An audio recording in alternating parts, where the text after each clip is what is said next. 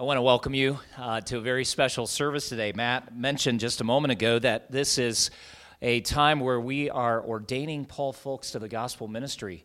And I've already talked to several of you who've said, oh, that's neat. I've never seen something like this or never been a part of something like this. And so I thought it would be helpful to take just a little moment to talk about ordination and what we are doing today and why we're doing it. Paul is seated over here. And this is the culmination of actually many years of study and preparation, of prayer, and trying to discern the will of the Lord. When you think of ordination for gospel ministry, you need to think simply in terms of setting apart. That's what ordaining really is. And if you were to read through some of the New Testament letters that were written by the Apostle Paul in particular, you would find him speaking to men like Timothy, who he considered to be a son in the faith, about that day where the elders in Timothy's church laid their hands on him and set him apart for gospel ministry. And so Paul will say things like this: I put you in remembrance that you stir up the gift of God, which is in you by the putting on of my hands. For God has not given you the spirit of fear, but of power and of love and of a sound mind. Then he goes on in that same letter, a few verses below that, to say, this charge I commit to you, my son Timothy, according to the prophecies which went before on you, prophecies that were given over you, that by them you might war a good warfare. Or 1 Timothy 4, verse 14, he says again, do not neglect the gift you have, which was given you by prophecy when the council of elders laid their hands on you. So this is a weighty moment, but it's not just something that the elders of this church do. It's actually something that Gospel Hope Church, as an assembly, participates in. And we're going to give you the opportunity toward the end of the service to affirm some things together and to add your blessing to Paul and to his wife Laura here, who's a very essential part of Paul's ministry. So we're still, as Matt said, it's still all about the Lord Jesus Christ today. That's why we're going to sing hymns to him and about him. We're going to read scriptures that tell us more about the Lord Jesus Christ, and we'll worship the Lord with our gifts and offerings, as we always do in these services.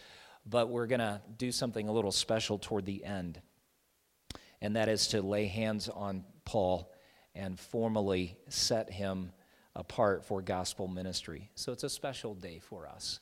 I do want to just also take a moment here at the outset while we are paused to introduce some very special people to you that have come to be with us. Paul's parents are with us, Steve and Judy Fulks, and this is obviously a really special thing for them as Paul's parents. And Paul's dad, Steve, has been a pastor for many, many years. So he kind of carries a dual role, not just as father, but also as a minister of the gospel who lays his hands on his son. And I know this is a really special thing for them. And then I also want to acknowledge two pastors who've come from Paul's sending church back in Ohio, Patrick Odell and John Kasbaum. Did I pronounce that correctly? Good. I've been hopeful that I would get that correct. But Patrick and John have made the trip out and spent the weekend with us. Yesterday morning, a group of us met for almost 4 hours when it was all said and done to examine him and ask Paul a whole bunch of questions about the Bible and doctrine and the nature of ministry, and that was really the culmination of study. And we're grateful for all who've participated. And I just wanted to welcome these folks in particular. Patrick is actually going to preach a short message, and I'll also preach a second message here for Paul's encouragement, but also for you as a church, just to put some things in perspective. And we are so grateful that Patrick can serve our congregation in this way today and lead us into the Word. So that's a little overview of where we're headed. And it's with great joy. It's such great joy for us to have this privilege today, and I hope it will be meaningful for you all as well. Let's pray together and ask for God's blessing. Heavenly Father, as we come to you this morning in the name of Jesus Christ, we come recognizing that your grace and mercy have been mightily demonstrated to us through your Son. And it's because of the mercy of Christ that we have the assurance that our sins are forgiven, that our eternal life is secure, that we have been made the children of the Most High God, adopted as full heirs with Jesus. There are many blessings that come to us through our Savior. But this morning we ask for your blessing that through the Word as it is read and preached, through these hymns and spiritual songs that we're singing, that the truths concerning Jesus Christ would be transformational for us. We also ask that it would be a day of blessing for Paul and Laura, a culmination and also a beginning for them. Thank you for the work that has been put into this ordination. Thank you for the hope of a future that you will guide and bless, and ministry that you will continue to lead Paul through and into. And as a church family, we gather in your name that we might be blessed and that we might be a blessing. So come now, Lord Jesus, and help us, we pray. In the name of Jesus Christ, our Savior, we ask these things. Amen. Good morning. Turn in your Bibles, please, with me to 1 Timothy chapter 1. Pastor Danny has already mentioned to us today that Paul, in writing to Timothy many times, reminded him of his calling and the laying on of hands. In chapter 1, as Paul begins, he himself speaks of his own calling in verses 12 through 17, and that's what I would like to read with you this morning.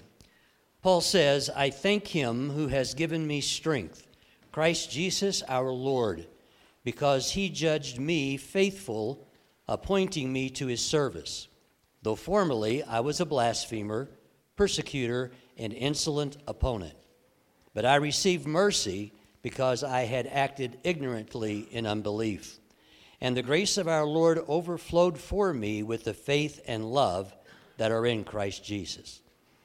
The saying is trustworthy and deserving of full acceptance, that Christ Jesus came into the world to save sinners, of whom I am the foremost. But I received mercy for this reason, that in me, as the foremost, Jesus Christ might display his perfect patience as an example to those who were to believe in him for eternal life.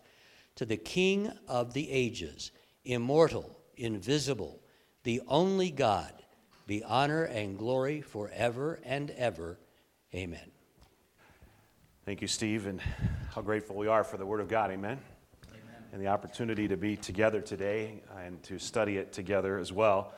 I want to say thank you to each and every one of you for this opportunity, but especially to Paul and to Pastor Danny and the staff here for the opportunity just to be a part of this very, very special service and this very, very special weekend. It was great to, if you've never been in an ordination council, it was great to grill and drill a fellow beloved brother in Christ and servant of the Lord.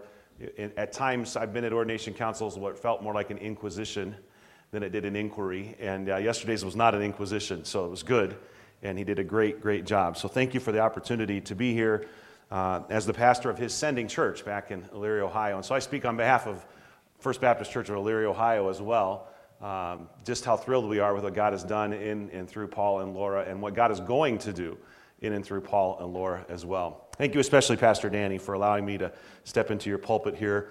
You did notice he said that I'm going to preach a brief sermon. Did you catch that? And then he said, in reference to me, that is, that Pastor Odell's going to preach a brief sermon, and then he said, then he's going to preach a sermon. I noticed that, brother.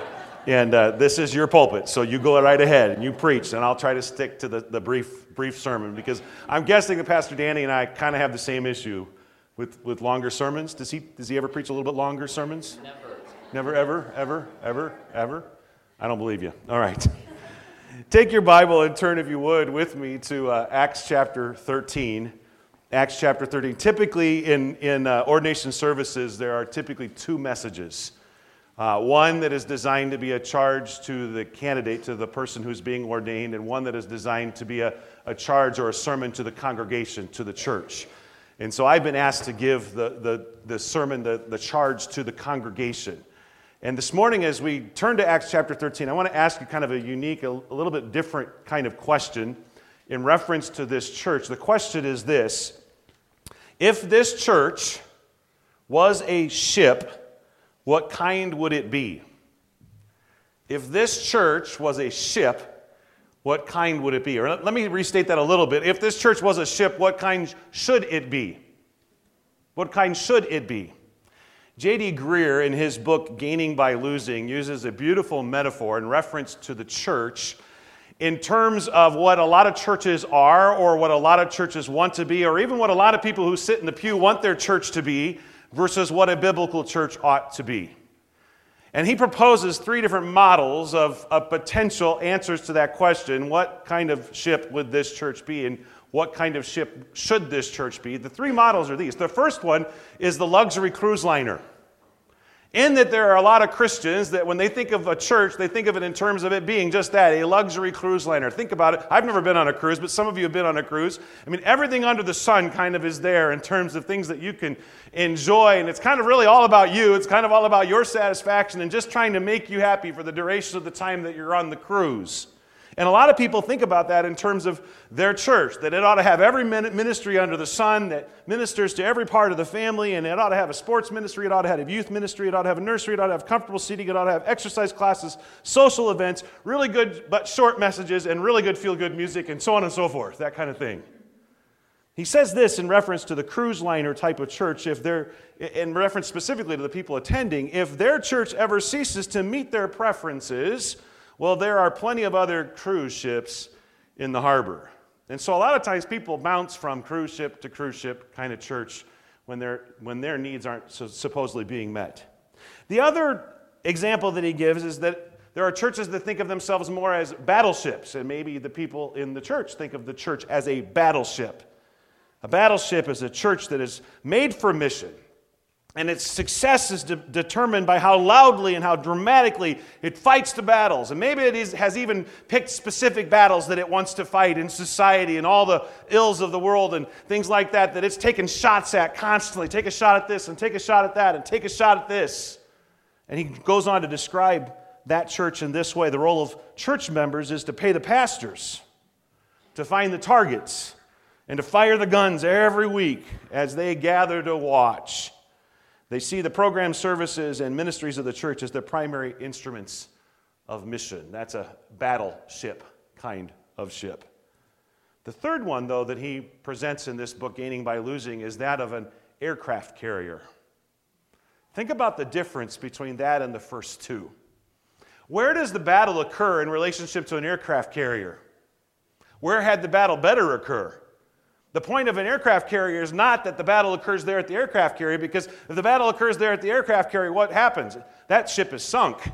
And so the intent of an aircraft carrier is actually to stay back a ways and then send all of the planes out on missions to the raids and to the attacks and to take the battle to where it belongs. Not here in the church, not inside the 4 walls, but out into the world around.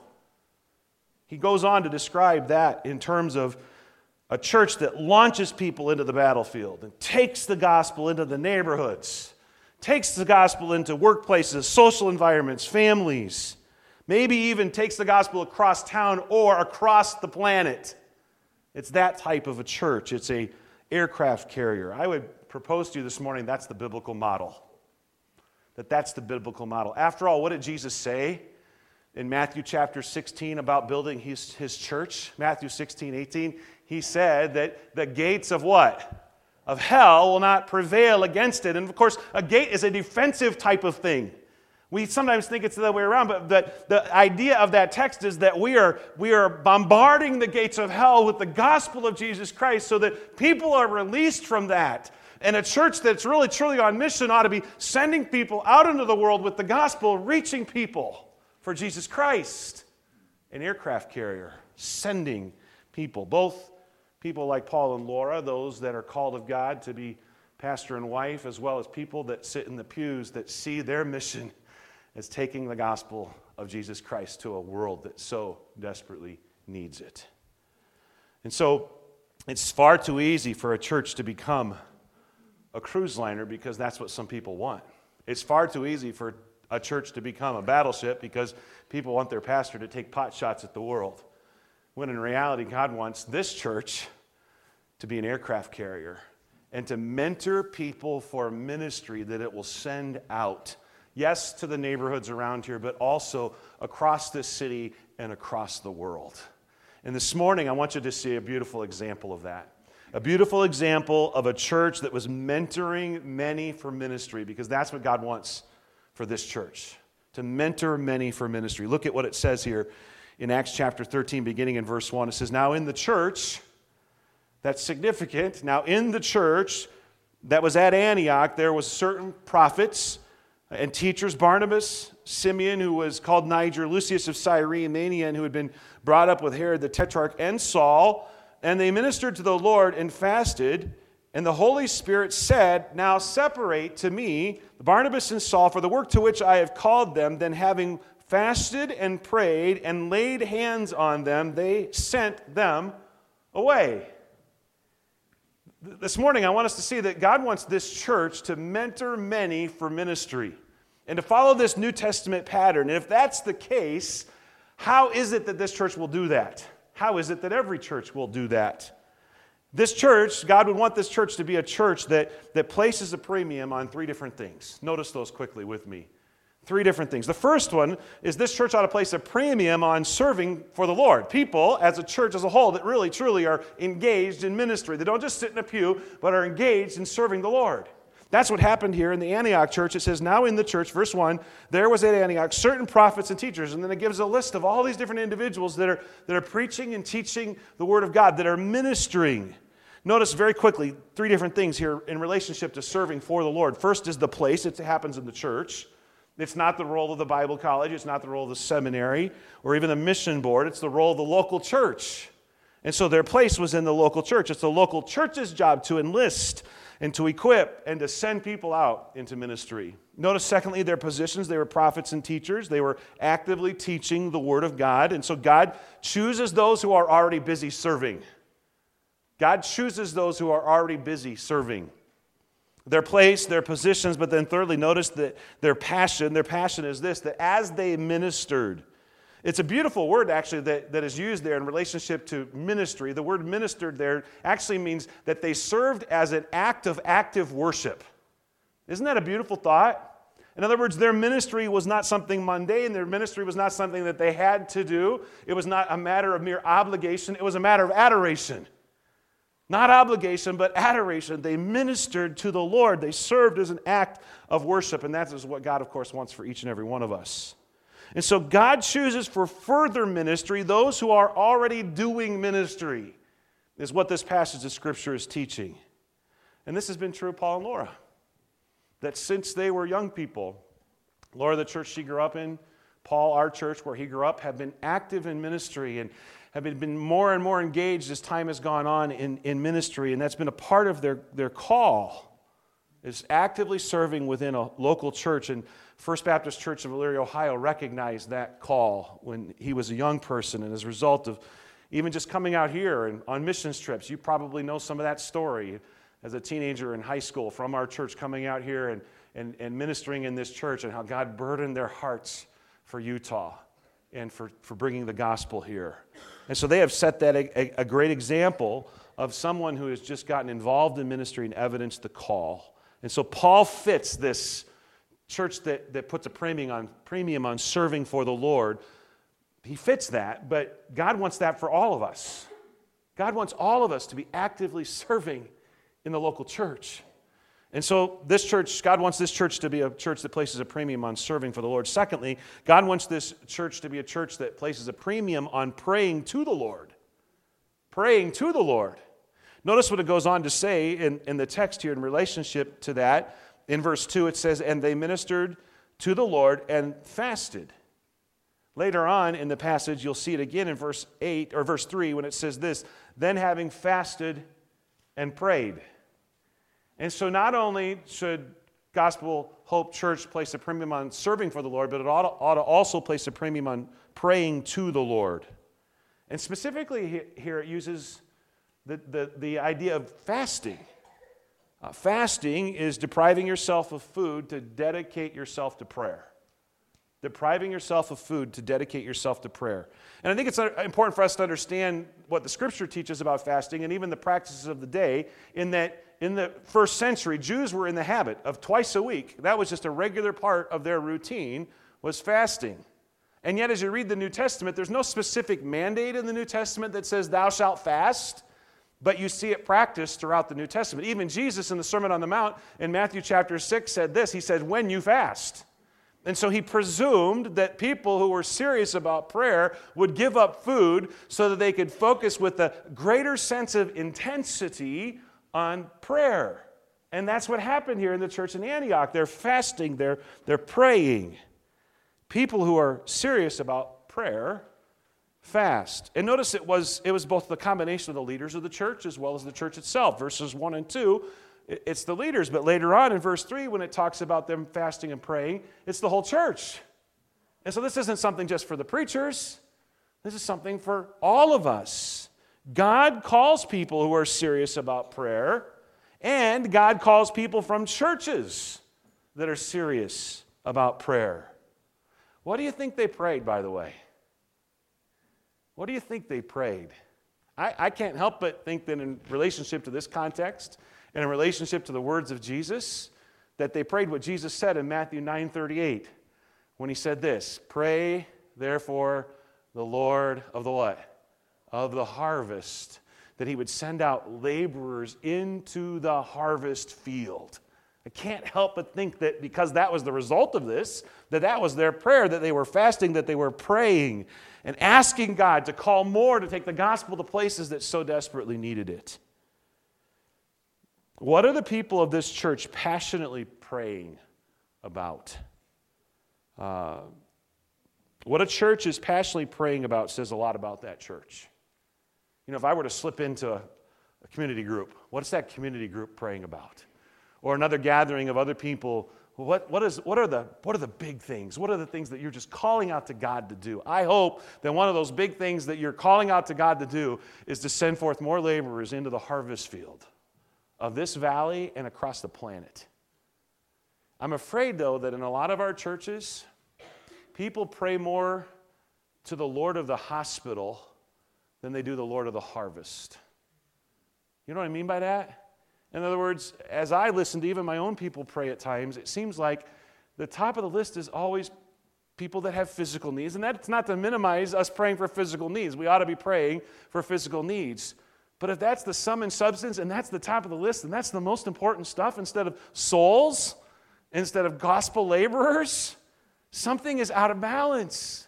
And that God wants us to pray the Lord of the harvest, not just the Lord of the hospital. And if we were so urgent about people getting out of hell as we are about people getting out of the hospital, that's the way it ought to be in our churches.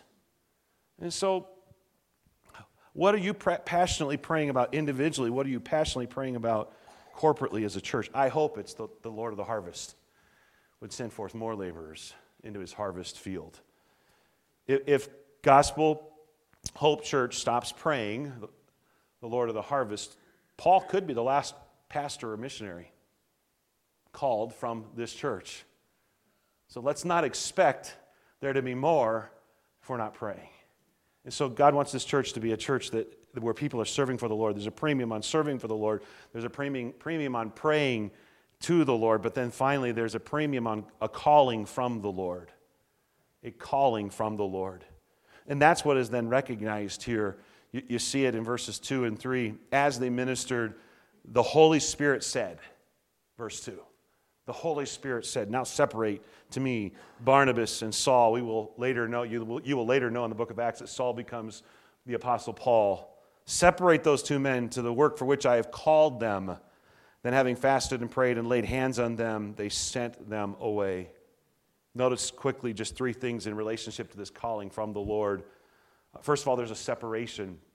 That's what the text says, that they were to separate them. It's an interesting word that's used in the original. It means to mark a boundary around. It's almost like to draw this circle around this individual and say, God, we're recognizing that God has his hand on this individual in a very unique and special way, and that this is his calling. He can't do anything other than gospel ministry. And so the separation involves marking this boundary. And Paul would later reflect on his own calling in passages like Romans 1:1, where he said, Paul, a bondservant of Jesus Christ, called to be an apostle, separated to the gospel of God. That's the same term that is used there in Romans 1:1. The same term is used in Galatians 1:15 when Paul said this, God who separated me from my mother's womb and called me through his grace.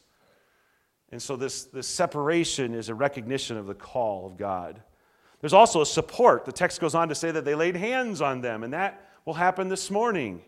Laying on of hands is a demonstration of support, but it's also symbolic of the hand of God, that God's hand is on Paul and others that will be separated to the gospel ministry, that the Lord's hand of blessing is on him, and we are recognizing that call as we lay on hands and pray over him. And so it's a matter of separation, it's a matter of support, it's also then a matter of sending. As verse 3 goes on to say, and even verse 4 talks about it more, but verse 3 says, they sent them away. The church acted upon that which God had already done to send them away. And of course, I think you as a church know the hopes are for the folks to be able to someday step aside from this church and plant another church in the area and be sent away officially by this church to do that. And what a thrilling day that will be when God does that very, very thing. And so that's the biblical model. The biblical model of a church that doesn't want to just keep everybody here and have a good time like a cruise ship. The biblical model of a church that's not just taking pot shots about different issues and paying the pastors to do it. A biblical model of an aircraft carrier that's sending its people out into the world. Those who are called of God as pastors and missionaries, but also you folks, every one of us who want to take the gospel of Jesus Christ. And so may this church be a church that places a premium on serving for the Lord, praying to the Lord, and then recognizing a calling from the Lord. And may Paul and Laura be the first of many, that God will do that in their lives and use them in great ways. Would you pray with me? Father, thank you for this church and what you're doing here and what you want to do here. And not just here, but what you want to do in every church that is focused on the gospel of Jesus Christ. We pray for your work in every one of our lives, that we would be committed to the fulfillment of this great commission. I pray in Jesus' name. Amen. I'm thankful that our hope rests in Jesus. And I'm also thankful at these occasions that God has not called any of us to be original. That as pastors, we don't have to come up with something profound to say. That Jesus has spoken. We are not waiting for some man to come speak to us. God has something to say this morning. And it's all wrapped up in his word, the Bible. 2 Timothy 3, God says to us as pastors, he says directly to you, Paul, this morning, but as for you, continue in what you have learned and have firmly believed, knowing from whom you have learned it, and how from childhood you have been acquainted with the sacred writings, which are able to make you wise for salvation through faith in Christ Jesus. All Scripture is breathed out by God and profitable for teaching, for reproof, for correction, and for training in righteousness, that the man of God may be complete, fully equipped for every good work. So I charge you, in the presence of God and of Christ Jesus, who is to judge the living and the dead, and by his appearing and his kingdom, preach the word. Be ready in season and out of season, reprove, rebuke, and exhort with complete patience and teaching. For the time is coming when people will not endure sound teaching, but having itching ears, they will accumulate for themselves teachers to suit their own passions, and will turn away from listening to the truth and wander off into myths. But as for you, always be sober-minded, endure suffering, do the work of an evangelist, fulfill your ministry. Thank you, Matt. Although we're turning our attention specifically to Paul with this word of exhortation, I just want to encourage each of you to listen carefully to the word of God. Because there are implications for us as a church family, and there are implications for us individually. And so I would ask you, just heed the word of God as you hear it read and preached a little further. How thankful we are to share this day with you, Paul. You have had the encouragement of many people along the way. And I was thinking yesterday as we listened to your testimony and then even to your own father share a little bit at the end of that examination period, it was your parents who first told you of Jesus Christ. God blessed you in that he brought you into this world, into a home where Christ was set before you, and he was taught, his word was read, your parents prayed over you, and I was also intrigued to learn from your father that you were a surprise baby. So maybe from their perspective, but not to the Lord. The Lord knew you well before you were born, before he formed you in your mother's womb, as Jeremiah speaks of. It was your pastors who discipled you and encouraged you in this most holy faith, as the Apostle Paul describes it. They trained you and gave you opportunities to fan into flame this gift that God had created in you long ago. And it rejoiced all of our hearts to hear you speak of how under their oversight you began to see God's call and recognize it, and they were encouraging it and nurturing it. So with family, with pastors, with friends around you, this call to gospel ministry became clearer and more compelling, and you pursued training and education in college and even seminary beyond in order that you might exercise gospel ministry. I was thinking what a blessing it is too, and just for the encouragement of Gospel Hope, we've already told you that this summer there are going to be a number of young people joining us, some high schoolers, some college-age students who are coming, 2 separate weeks that we have set apart for their participation with us. Well, it was not only Paul who came with his youth group, but John, you were a part of that. And I think, if I understand this correctly from what you guys said, Paul, you were a 10th grader at that time. And John, you were 11th grader. And you guys came out for a week, probably very similar to what we're going to do with some young people this summer. And Paul's dad, Steve, was saying yesterday, when Paul came home from that trip, he said, I know where I'm supposed to go, and I know what I'm supposed to do. And he set his heart and his sight on Utah, even as a 10th grader. And years later, God brought them out here. And that was about, 6 years ago that you actually moved here. And endeavored to plant a church in Harriman, which didn't go quite the way they had planned. But we know God is in all of those things, and we're happy to have them here with us at Gospel Hope for a little while, but we pray not a long time. And we're praying as a church family that God will assemble another team of qualified pastors who could either plant a church or maybe revitalize something as we've been doing here in this setting. So I say all of that not just so you'll know some history, but that you'll understand the significance of these words of Paul that he continues to speak into the heart and soul of this younger man that he loves very dearly. Now, we believe, based on what we understand from the Scriptures and then even just a little pieces of church history as we still have them, that Timothy was the pastor of the church at Ephesus. And Paul had placed him there and asked him to consider serving in that setting. And Ephesus was a tough town. It was a place full of idolatry. It was a place where the challenges of the economy and the political currents of that day made it exceedingly difficult for Timothy. But it was a place of God's appointment.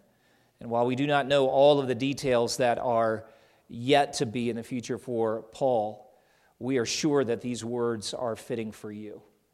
And I'm also sure, Laura, that they are fitting for you. You are that perfectly corresponding one, as Genesis 2 describes Eve when God created her for Adam. You are the mate that God has chosen to help this man pursue the will of God.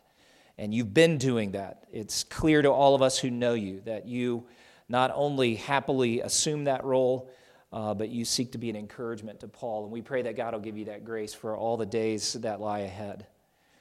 And Paul, you need to recognize that she is a gift of God and a partner. Don't ever take her for granted, even though that will be one of the temptations you will face. So, Laura, God bless you for what you have already shouldered, and for what lies ahead that the two of you together will shoulder. Now look with me again at the text. If your Bibles are still open, 2 Timothy 4, Matt read a portion of chapter 3, but that helps put this particular word in its context. In 2 Timothy 4, Paul says, I charge you in the presence of God and of Christ Jesus, who is to judge the living and the dead, and by his appearing and his kingdom, preach the word. It's a strong word, a simple word. Paul, it is going to be the substance of your ministry. The famous Baptist preacher from 150 years ago or so, Charles Spurgeon, once wrote to his ministerial students, preach Christ, always and evermore. He is the whole gospel. His person, his offices, his work must be our one great, all-comprehending theme. And so this verse begins to make plain the task of preaching the word. Preach the whole word, the whole counsel of God, because in the whole counsel of God is found the whole person of Christ. Paul's exhortation to Timothy is to communicate that word. It's easy to think of it in the formal context of a service like this, where Patrick preaches and then I preach, and that is part of it, but there is more to it. It is the public announcement of this good news concerning Jesus Christ. Sometimes you will do it in private conversations, just one-on-one. Other times you will stand in an assembly like this. But always the substance of your pastoral message must be his word. We are not setting you apart for ministry where you would preach or teach your opinions or your ideas or what you think would make for encouraging words, but you must be a man of this word. And I want you to notice some things from this text. If you go back into chapter 3, and as Paul was reminding Timothy of this word that he's known from his youth, and you've known the same word, look at verse 15. It is able to make you wise unto salvation through faith in Jesus Christ. Well, this word is sacred, as Paul refers to it in this passage, verse 15, the sacred writings. It is sacred in the first place because of its divine content. The content of God's revelation may be summarized in this one phrase, one breath, Jesus Christ. Jesus Christ. Luke 24, verse 27 tells us that after the resurrection, Jesus was on the road with a couple of disciples who were still trying to process all that had happened. And it's a remarkable moment because they don't recognize Jesus as the resurrected one at that moment. But he begins to explain to them and expound, as Luke writes. And beginning at Moses and all the prophets, he expounded unto them in all the scriptures the things concerning himself. And it's their testimony later on that Luke records for us that while Jesus was doing that, their hearts were on fire. And they said, didn't our hearts burn within us while he expounded those things? And I think that is what every preacher of the gospel must aspire to so expound the word of God that the hearers would be set aflame. Jesus is life for us. The word is sacred because of its divine content. It's also sacred because of its divine origin. Look at verse 16 of chapter 3. It's given by inspiration of God. Now, not just for Paul, but I want all of you to think about this for a moment. The text that you hold in your hands, and I would assume the vast majority of you are reading an English translation, and how thankful we are for translators.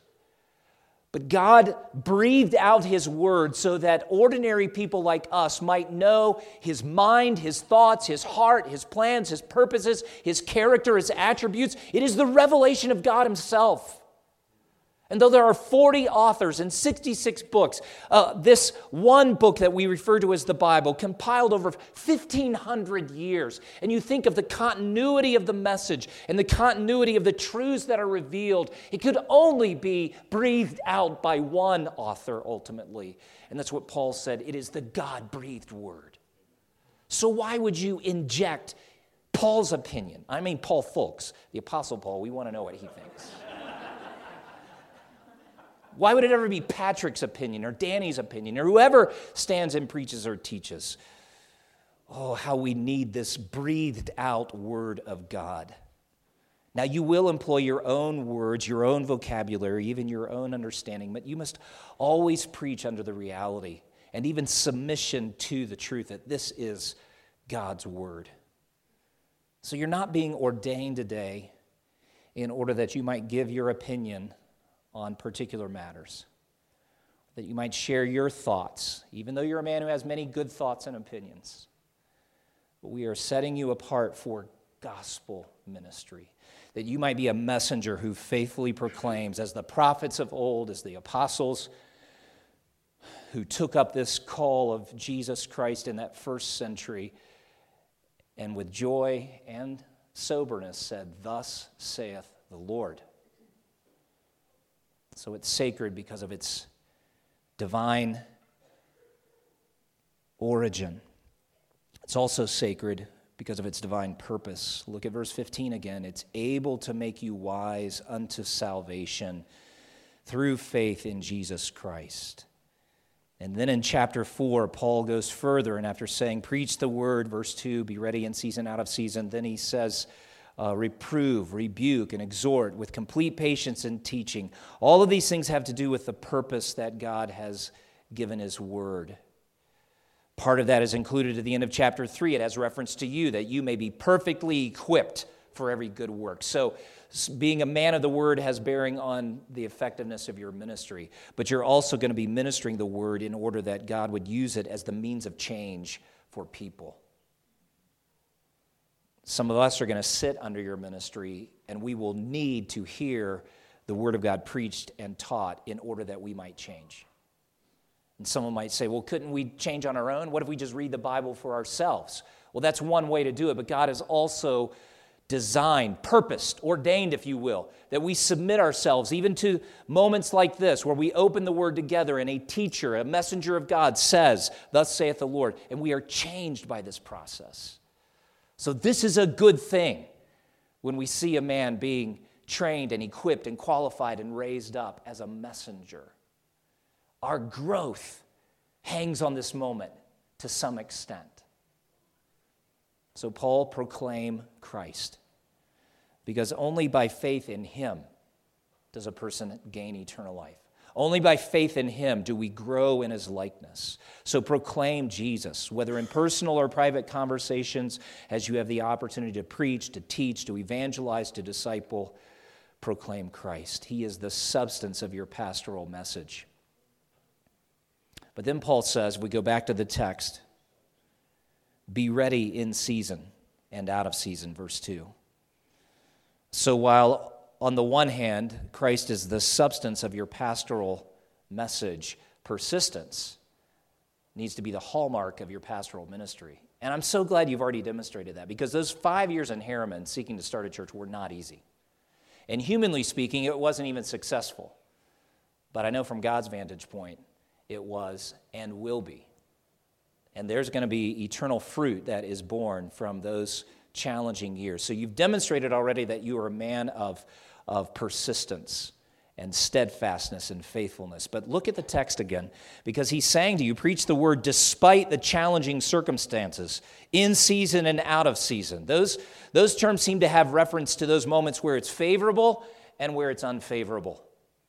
And every preacher of the gospel faces these moments. Let me give you some examples of unfavorable conditions or an out-of-season moment. Noah would be the first preacher of righteousness who comes to mind, because he preached for 100 years while he built an ark, and how ridiculous that must have seemed in the middle of nowhere. It wasn't even a coastal city, and he's fabricating this enormous ship.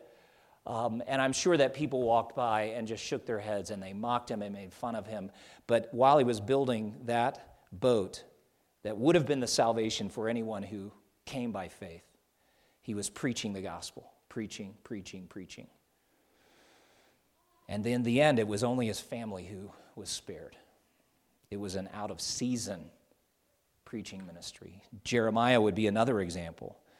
Preached faithfully for his lifetime, gave the written word of God, and yet the nation refused him. He suffered greatly. It was out of season.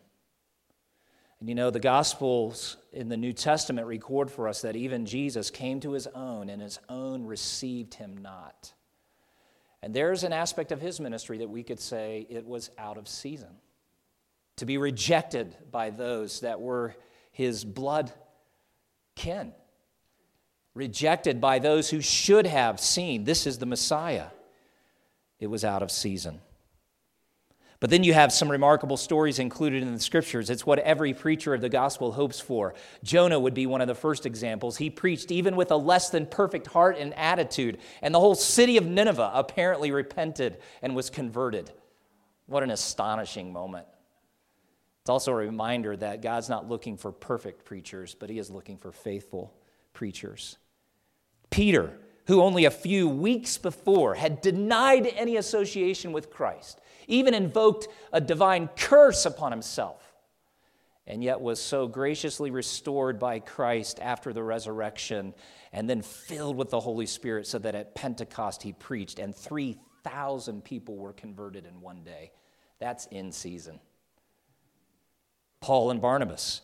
Patrick referred to them in Acts 13, but if you continue reading into Acts 14, as they assumed that ministry for which they had been set apart, Acts 14:1 says that those men spoke in such a way that a great number of both Jews and Gentiles believed. It was in season. What a privilege to preach the word at that moment. If you go back to 2 Timothy 4 and you look at verse 3, as Matt read earlier, the time is coming when people will not endure sound teaching, but having itching ears. What a colorful and fascinating phrase that is. They will accumulate for themselves teachers to suit their own passions and will turn away from listening to the truth and wander off into myths. And Paul, you must preach the word despite the cultural passions. There are people in assemblies like this, there are entire groups of people who decide we want this kind of preaching, we want it delivered in this way, and we want these to be the topics because it just makes us feel good. But you do not take your cues as a preacher from that constituency. You don't do ministry by the polls. You get in the book and you say, God, what have you said? What have you made clear? And you must do all this with persistence. And here's the last thought for you. Personal change is the objective of your pastoral ministry. It's interesting, some of the terminology that Paul uses here as he speaks to Timothy. And some of them have to do with the method of personal growth, and that can be captured in these words, reprove, rebuke, exhort. To reprove means that you actually show a person his fault. That's not comfortable always, but we do it on the authority of God's word. So again, you're not standing there saying, I think you have a problem. But we hold up the word of God as a mirror and say, can you look at that? And how does your life compare to what God says? And we reprove. Sometimes we rebuke, which means to warn in order to prevent an action from bringing harm. You've experienced this personally. Sometimes you know that your sin never seems as dangerous or as deadly in its consequences at the moment you're being tempted. But when an individual is struggling with sin, they excuse it, they minimize it. Sometimes they're just absolutely blind to it. But that's where God positions people out of love to rebuke and say, stop. You're going to destroy yourself. You're going to destroy your family. You're going to destroy a church. Reprove and rebuke, and then finally to exhort. And that's a word that actually speaks of encouraging or consoling. And that's one of the sweet opportunities of pastoral ministry, to come alongside those and say, God loves you, and He will carry you through this. That word of exhortation that encourages them to be faithful in what God has called them to do. It comes in many forms, but these are the means that God uses in your life as a pastor to bring about change. And then He tells us how we do it: complete patience or long-suffering. That has to do with just remaining under. I think most of us who know you, we have the impression that you're just a pretty patient, steady guy. You've been humble enough to say, I struggle with controlling my anger at some moments in certain situations. But your wife came back and said, probably not as bad as he says it is. So while some of that may be in your nature, there are going to be moments, though, that you don't have it within yourself, and you have to ask God to give you that patience. And then finally, he says doctrine. And really, he's bringing it full circle again. It's the teaching that centers in Jesus. It's about Him. It's from Him. It moves us to Him. Your pastoral ministry must be conducted with a view of personal change. There's so much more in the pastoral epistles that I would commend to you, but if you would just set your heart on these things, and as Paul even says to Timothy at the end of verse 5, fulfill your ministry. Fulfill your ministry. It's going to have its own unique design and shape, and even your personality is part of what God has wisely positioned for this thing ahead of you. But if you do it in faithfulness, what it will result in is more followers of Jesus. I love the words of a pastor who lived about 150 years ago, J.C. Ryle, and he was writing about one of the great early American evangelists, George Whitefield. And listen to what he says about Whitefield. The materials for forming a correct opinion about such a man as Whitefield are very scanty. He wrote no book for the millions, no worldwide fame like Bunyan's Pilgrim's Progress. He headed no crusade against an apostate church with a nation at his back and princes on his side like Martin Luther. He founded no religious denomination which pinned its faith on his writings and carefully embalmed his best acts and words like John Wesley. There are Lutherans and there are Wesleyans in the present day, but there are no Whitefieldites. No, the greatest evangelist of the 18th century was a simple, guileless man who lived for one thing only, and that was to preach Christ. If he did that, he cared for nothing else. So we do not ordain you to start your own group. We hope at the end of your life there will not be folksites. It sounds funny to us right now, but some do preach to create a following. Preach, serve, love, and minister that people may know Jesus.